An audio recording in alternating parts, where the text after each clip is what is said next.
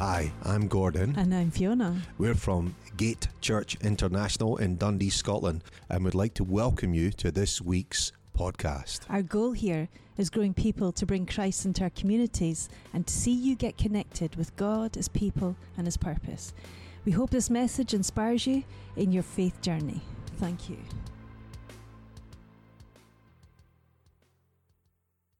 We come to the end of chapter 5, which we come to an end of that today. We're also continuing our series of Lancastrian preachers. Si did the previous 2 weeks. He's from Preston and I'm from Burnley. We won 3-0 yesterday. The accent will change next week. There's going to be a radical transformation in the accent you hear from this platform next week. So you can look forward to that. So we're going to look at Matthew chapter 5, verses 43 to 48. And just before we move into that, let me just say a few general things about the Sermon on the Mount. One is, we must not treat it as a set of rules, or just as a law that has to be obeyed. I mean, just think of it. Israel could not obey the law from the Old Testament. The things that Jesus said in the Sermon on the Mount are even stronger. So if you can't obey that lot, what chance have you got with the Sermon on the Mount? Many of you will have struggled with maths at school. Put your hand up if you struggled with maths at school. Right, and maybe some of you who are still at school are struggling with maths. Suppose you're in that position. What is not going to work? You say, I really struggle with maths. I know what I'll do. I'll go to university and take a degree in mathematics. That's not going to end well. And if we treat the Sermon on the Mount as just an additional set of rules, a more strict, if you like, Jesus and the things that Jesus said are humanly, utterly impossible, we'll get nowhere. You see, there are two ways to live. Paul talks about this in Romans 8.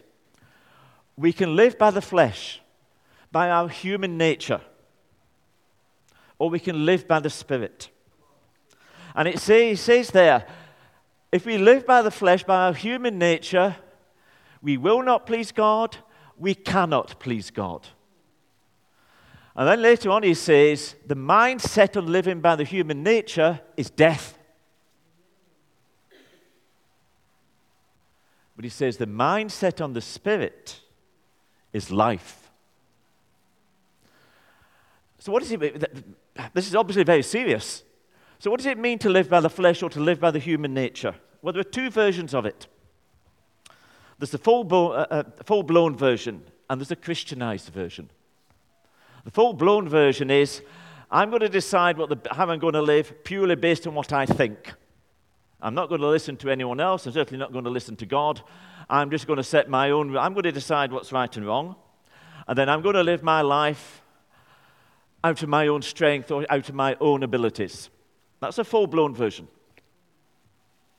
And hopefully not many of us are into that in this building today. But there's a Christianized version. And that is, we take God's word as the foundation for how we should live, and then we seek to live that life out of our own strength. And that will not work. We need to live by the Spirit. And that's got two parts to it. We take God at His word. We take His word as a foundation for how we should live, for what life is about. And then we seek to live that life in the power of the Holy Spirit. And that's how we need to look at the Sermon on the Mount. It's not a new set of rules, right? You've got to obey this lot. If you want to get into heaven, you've got to obey this lot. That's not what Jesus is doing. He's more setting out a vision. He's saying, this is the direction that the Holy Spirit will lead you in. This is the sort of life that the Holy Spirit will be teaching you and enabling you and empowering you to live. So that's how we need to approach this. So let's go on. Let's start in 5:43. Where it says, you've heard that it was said. You could flip on to the next side, you know. You have heard that it was said, love your neighbor and hate your enemy. Now, sometimes people say that Jesus was overturning the law of Moses. That is complete nonsense. If you've got your Bibles or even on your phone, we'll be looking at Matthew 5:43 to 48. Everything that Jesus taught in the Sermon on the Mount is absolutely consistent with the Old Testament and with the law, and some of it's just repeating what was in the law. The bit about hating your enemy, that would have been added to by men. Let me just read Leviticus 19, verse 18. It says, "Do not seek revenge or bear a grudge against anyone among your people, but love your neighbor as yourself." That's what God's word actually said. The bit about hating your enemies was just added onto it. And in Exodus 23, verse 4, it says this, "If you come across your enemy's ox or donkey wandering off, your enemy's ox or donkey, be sure to take it back to him. And if you see the donkey of someone who hates you fallen down under its load, do not leave it there, but be sure to help him with it." That's a practical application of loving your enemy. Jesus was not saying anything new. He was just saying what was always been in God's heart. And then he says, "But I tell you, love your enemies and pray for those who persecute you, that you may be children of your Father in heaven." Now again, he's not saying you need to do this in order to earn the right to be children of God. It says in John's Gospel that Jesus has given us the right to become children of God. It's not a matter of, well, I've got to love 10 enemies and then I'll be in. That's not what he's saying. He's saying this is what the children of God live like. This is what the life of a child of God is like. He or she is someone who loves their enemies. You see, Isaiah 55, God says, "My thoughts are not your thoughts, and your ways are not my ways. But my thoughts and my ways are higher than your ways." And Jesus here is presenting a better vision, a better way of living. And it goes on and says, "He causes his sun to rise on the evil and the good, and sends rain on the righteous and the unrighteous." Now, sometimes people say this when people, someone's been on a holiday and they come back, "What was the weather like?" "Oh, it was wonderful." And some people say, and my wife does this, "The Lord makes the sun shine on the righteous and the unrighteous." Look, just because you get good weather on holiday does not mean that God is pleased with you. And just because if it rains, it doesn't mean he's displeased with you. And Si and myself, who come from Lancashire, we get lots of rain there. We're very grateful that that's true. It says God spreads his goodness everywhere, to everyone. And that's what we're to be like. You know, when we think about loving your enemies, we can think about it in specific terms, specific individuals or instances where people might do something wrong against us. And that's important. And the bit we read from Leviticus, it says, "Don't seek revenge or bear a grudge." We need to make sure we don't do that. You know, there's a certain comfort, isn't there? When someone, if either someone has done something wrong against you, or you think someone has done something wrong against you, we're not always right. Sometimes we think someone's done wrong and actually haven't. But there's a certain comfort, isn't there, if we go into bitterness. For a time, it gives, some sort of solace to your soul. For a time. But then it starts to eat away at us. It becomes a poison in our system. So if we ever, or whenever, because it happens, I think it happens to all of us at some points, various points in life, and we see that bitterness or resentment is arising in our hearts, we need to correct ourselves quickly before the poison really takes a hold in our life. But I want us to look at this loving our enemies much more generally. You see, God spreads his love everywhere. And we live in a time where the church or society is becoming increasingly less tolerant of the church in this country. Society doesn't want to hear from the church. And have you noticed how much hate there is? You know, if you disagree with someone, so often you'll be accused of being this phobic or that phobic, depending on what you've disagreed with. We need to make sure we don't give in to that atmosphere. We have been sent, we've been chosen by God, we've been sent by God to bring the love of Jesus to every single person in this world. Let's go on to verse 46. Now, before any of you get too excited, this does not mean this sermon is going to finish in 2 minutes' time. We're going on to something else after that. We're not going on over long, don't panic either, but it's not time to put your hat and coat on yet. It says, if you love those who love you, what reward will you get? Are not even the tax collectors doing that? And if you greet only your own people, what are you doing more than others? Do not even pagans do that? Be perfect, therefore, as your heavenly Father is perfect. We see again Jesus calling us to a much better and much higher way of life.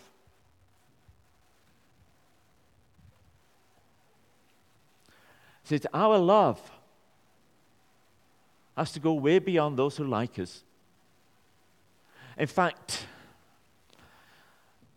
we need to look at people who might be opposed to the church, might be opposed to the gospel, might be opposed to God's ways of living. We need to make sure we do not look on them as enemies. You see, the world's way with enemies is either to run away from them or to seek to destroy them. God's approach is to seek to save them. We need to have the same heart. As the enemy tries to get the society increasingly to go down a godless road, which leads to so much hurt and harm to so many people, we need to hold out the love of God for every single person in this country. You see what it says? Be perfect as your Father in heaven is perfect. Do you see what if you just think about that, how amazing it is? Jesus saying, be like God. We're to have the same heart. We're to have the same desires that God has.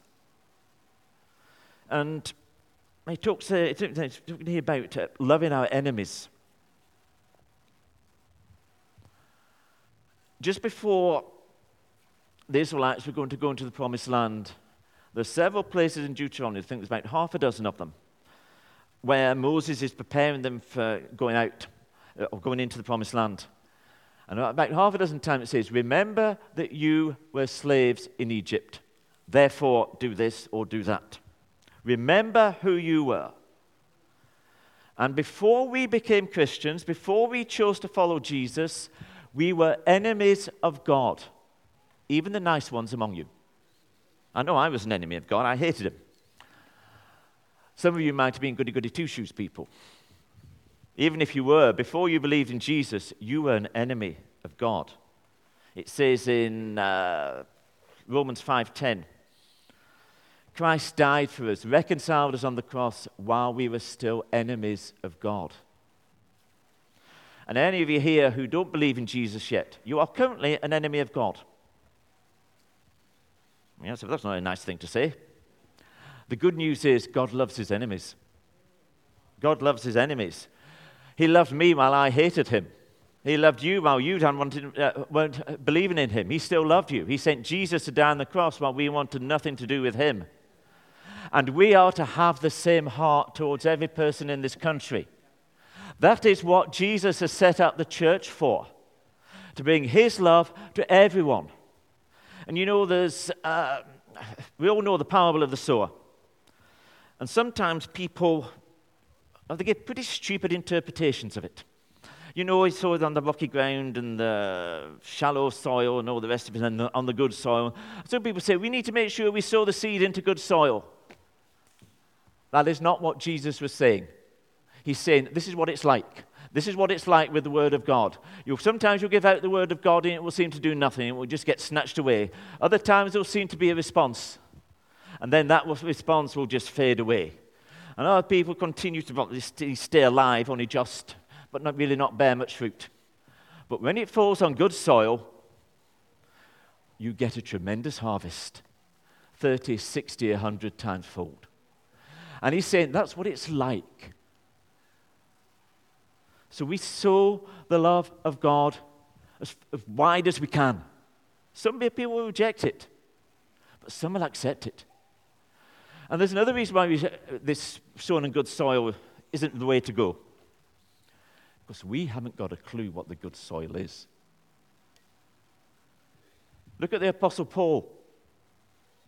The day God got hold of him, he was on his way to Damascus breathing murderous threats. And that was the day he got saved. None of us would have had the wisdom to say, oh, there's Paul. He'll become a Christian. And come on, put your hand up if you've got people you know, and you say, oh, they're so close to come to know Jesus. And they've been so close for about 20 years. Come on, we all know people like that. And they haven't come to know Jesus. And by the way, if you do know people like that, carry on praying for them. Carry on believing that God will bring them to faith. Don't give up on them. But we don't know who's going to come to know Jesus. Because God will save some of the most amazing people. People who we would say are utterly out of it, have got absolutely no chance and absolutely no way they're going to come to know Jesus. But that's because to come to know Jesus in our own strength is impossible. But with God, nothing is impossible. So we're to love our enemies. So let's go into 2 Timothy. We're only doing a bit of it. How do we do this? I mean, loving your enemies, it's easy to preach about it. It's very difficult to do it. How do we do it? And if you think about Paul, he wrote 2 Timothy almost at the very end of his life. You know, in Acts we read at the end of his in captivity with the Romans. According to church history, he was released for a time. And you can guess what he did when he was released. He went preaching the gospel to more people. Then he was put back in prison. And that would be for the last time. And under Emperor Nero, he would be martyred. And he's writing to Timothy saying, this is how to live a life of service to Jesus. And if you think about his life, Paul loved his enemies. You read in Acts, what did he do?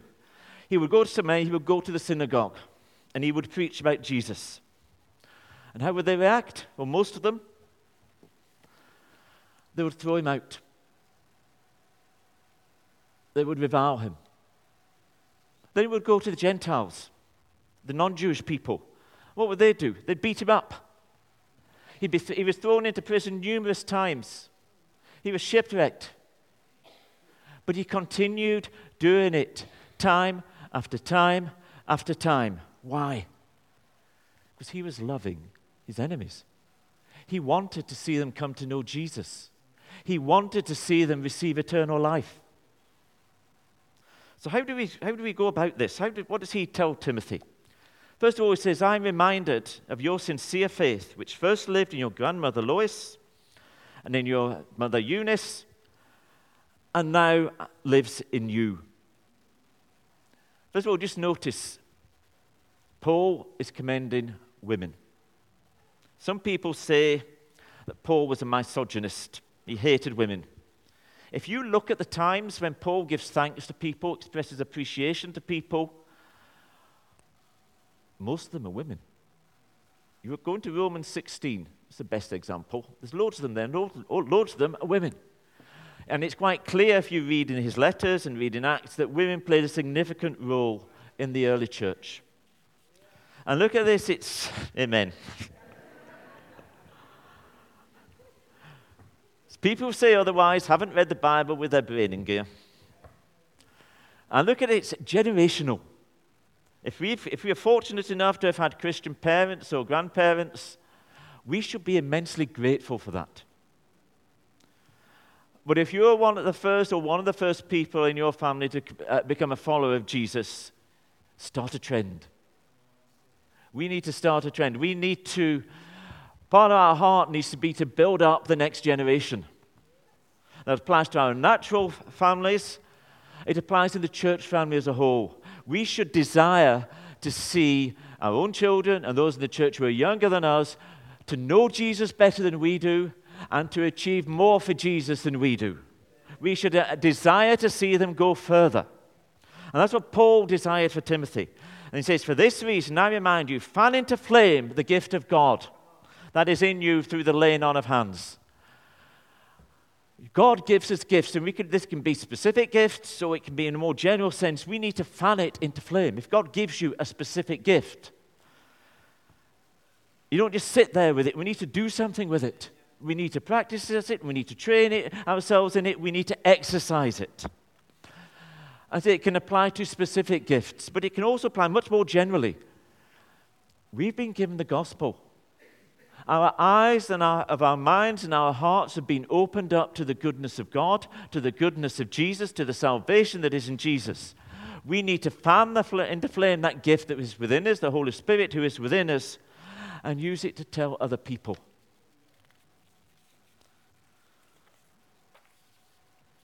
And it goes on in verse, one of the most well-known verses. For the Spirit God gives us does not make us timid, but gives us power, love, and self-discipline. Or some versions say self-control, or other versions say a sound mind. What's our natural reaction when we are opposed? For most of us, now there are some nutters among the congregation here. I'm not going to name you. But for most of us, our natural reaction would be to shrink back. Oh, I don't want to offend anyone. But to keep quiet, The Spirit of God is a spirit of boldness, not a spirit of timidity. And we are not to shrink back. Hebrews has a very serious warning about those who shrink back. But the Holy Spirit gives us power. It's not a power that destroys. It's not a power that hates. That's what worldly power seeks to do. It seeks to hate and destroy. God's power is a power that seeks to love and to save. But the Holy Spirit is stronger than the spirit who is in this world. And it is the Holy Spirit who Jesus has sent to be in us and with us. So it's a spirit of power and of love and of self-control. I say the Holy Spirit will enable you to do things differently, to react differently than the world does. So he goes on in verse 8 and 9. So don't be ashamed of the testimony about our Lord, or of me, his prisoner. Now, we all know that Paul was a great man of God. But imagine you were alive at the time, in this about AD 60 odd. And you hear Paul's in prison again. There'll be some voices saying, oh, he must have, what's he done now? Why is he there? He shouldn't have done this. And anybody stands up against the spirit of the age, there'll always be grounds for criticizing them. There'll always be grounds for finding some way they could have said or done something better. We need to guard ourselves against that attitude. Because if you're going to get involved in a battle, there's going to be times when you make mistakes. So when other people get involved in a battle for Jesus, you always find some way to criticize. We all get something wrong, do things wrong at times. We need to pray for them and not to be ashamed of them, because they need all the support they can get. And it says, rather, join with me in suffering for the gospel. That is Paul's motivational call. There's no cheap prosperity gospel here.